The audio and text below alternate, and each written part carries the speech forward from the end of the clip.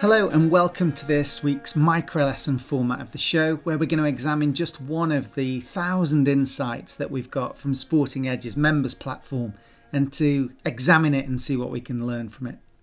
Thanks to everyone that's been sharing the show with their mates and work colleagues. I can see the numbers jumping up and we've been back in the UK charts in the top 20 along with rises in Brazil, Hong Kong and Australia. So thanks so much for taking the time to do that. It's also been brilliant to see the England cricket team continue their remarkable form in New Zealand with a win in the first test that must have been so satisfying for both skipper Ben Stokes and the coach Brendan McCullum. The turnaround in mindset is truly remarkable, and Stokes has become the fastest captain to 10 test victories in just his 12th game in charge. I do want to pay special tribute to the Branderson double act, James Anderson and Stuart Broad, who are 40 and 36 years old respectively. This week they became the most successful bowling partnership in the history of the game by passing the legendary Shane Warne and Glenn McGraw's record and recording 1,009 test wickets between them. The game's changed so much since they first came together on a tour of New Zealand in 2008, and they've played 133 test matches together. The combination of their physical fitness, their discipline and their skill is remarkable. But I think one attribute that we can all learn from is their hunger to keep learning and improving. I was fortunate at the end of my career to be captain at Leicestershire when a tall, skinny lad waltzed into the nets with a long flop of blonde hair to bowl. And it was clear within 10 minutes of seeing him that Stuart was going to be a star. Having natural ability and athleticism is a given in professional sport, but what really sets people apart is their ability to continually learn and adapt. Even in those early days, Stuart had that drive to ask questions, to experiment, and to watch the senior players around him. I caught up with him a few years ago to capture his insights on his stellar career, his mindset, what he'd learned from the great coaches and how to develop high-performing teams. And this insight typifies why both he and Jimmy Anderson have not only reached the top, but stayed there for more than a decade.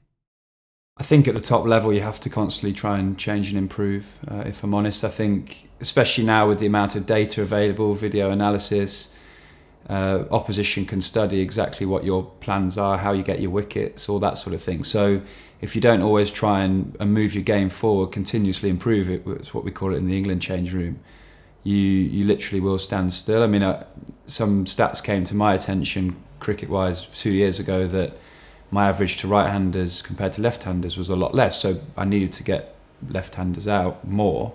Australia were coming over with 7-8 left-handers. Wow, that is a stark. You've got 4 months to improve to left-handers. So I pretty much worked for 4 months based around that, based around having more success to left-handers. And since then, my average is basically halved. So that sort of improvement that came through stats sort of right in front of me, you can't get away from them.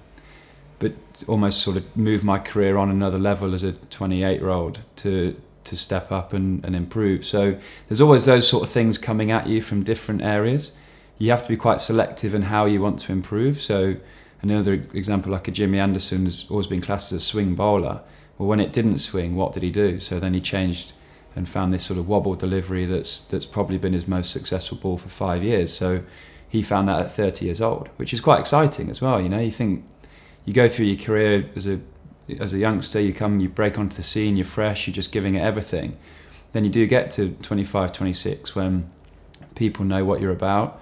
You got to take your game to a completely different level, and the great thing about sport is that it never stands still. There's always something to improve on. There's always something to work on, whether it's mindset, physical, skill based, and cricket's a great example of that because you need all three of those to be able to continue to improve at the top level.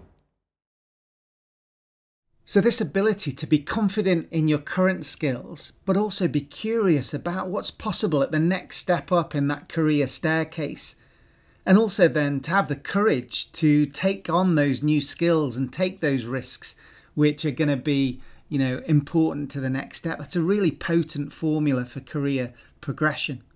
You can hear from Stuart that he's not just talented, he's analytical and he's tenacious. He wants the evidence to close the gap between him and his current state and his full potential, and then he'll do the work. Stuart and Jimmy have looked at the changing demands of their industry and the game in a highly competitive landscape with TV cameras studying their every move.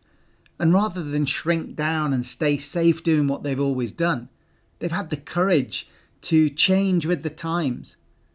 There's no difference between this mindset in elite sport and the mindset we need in business.